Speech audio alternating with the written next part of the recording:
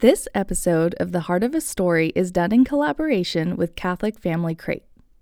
Years ago, I found Catholic Family Crate, and my family has personally used their subscription boxes for many years. They have made such a difference in our home. It makes teaching and living the faith super easy for busy families. Along with subscription boxes, Catholic Family Crate offers a wide range of other items that make great gifts for all the Catholics in your life. They have so much more than subscription boxes. Plus, their materials are beautiful, well done, and really top-notch. The designs are bright and colorful.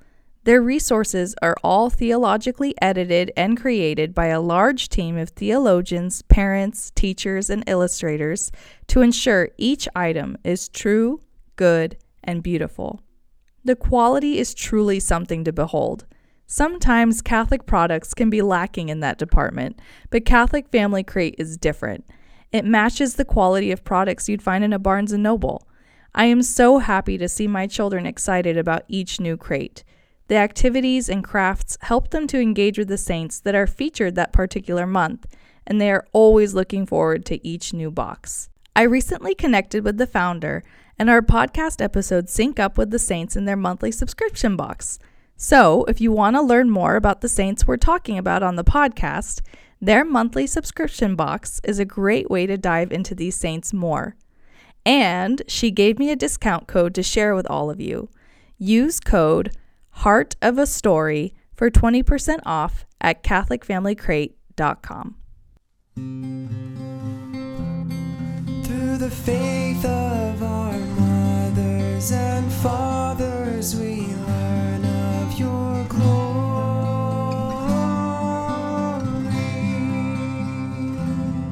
as we come to know the heart of a story.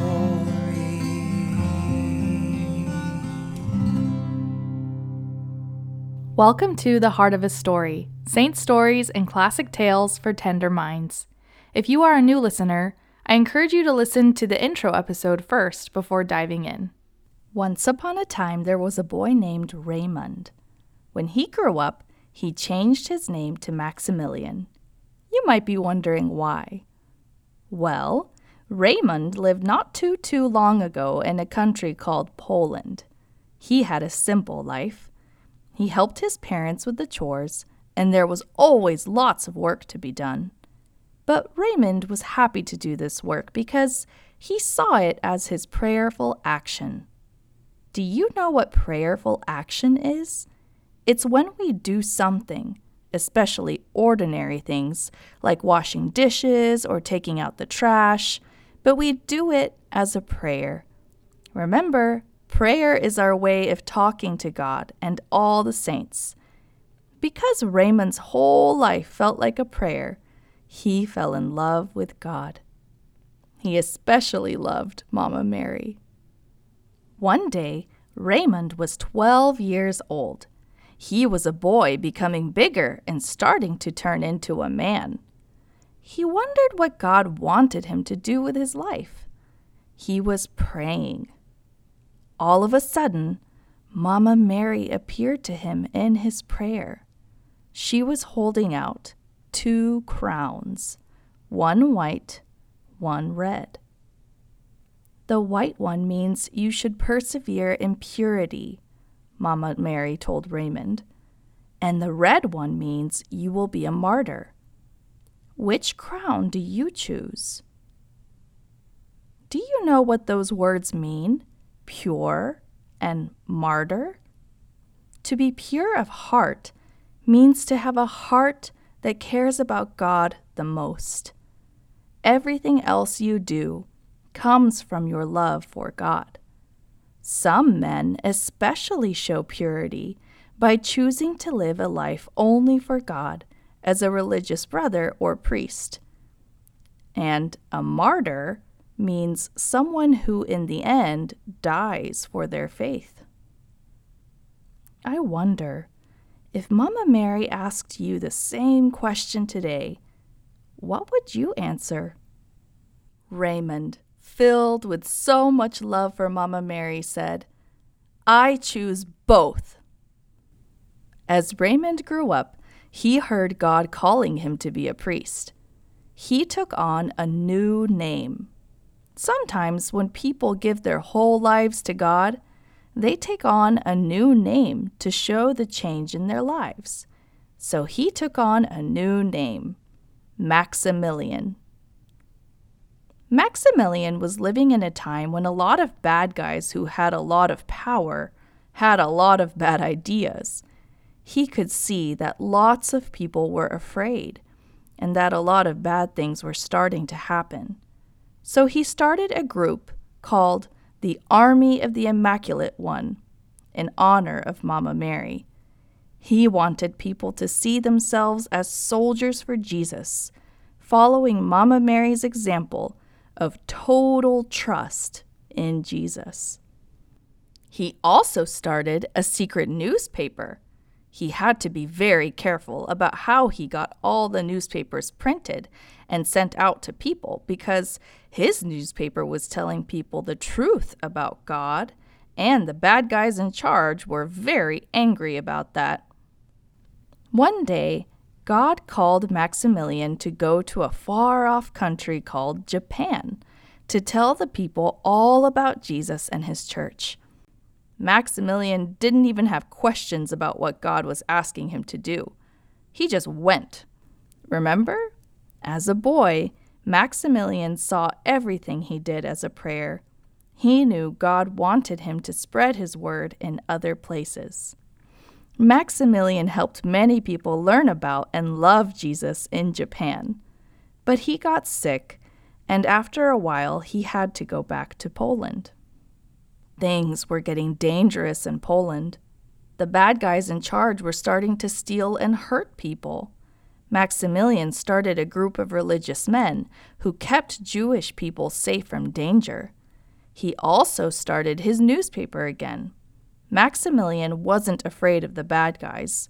The bad guys couldn't promise him anything. He knew that God's promises would bring him to heaven.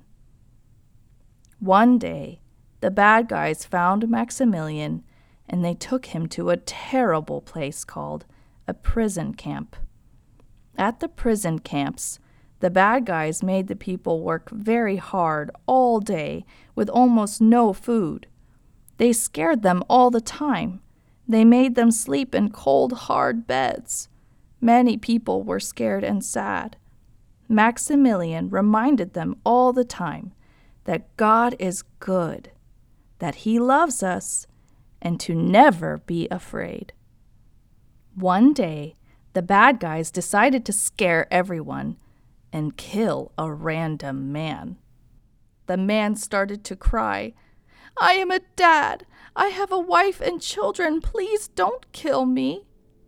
Maximilian stepped out of his place in line and said, "Take me instead." The guards said, "Who are you?"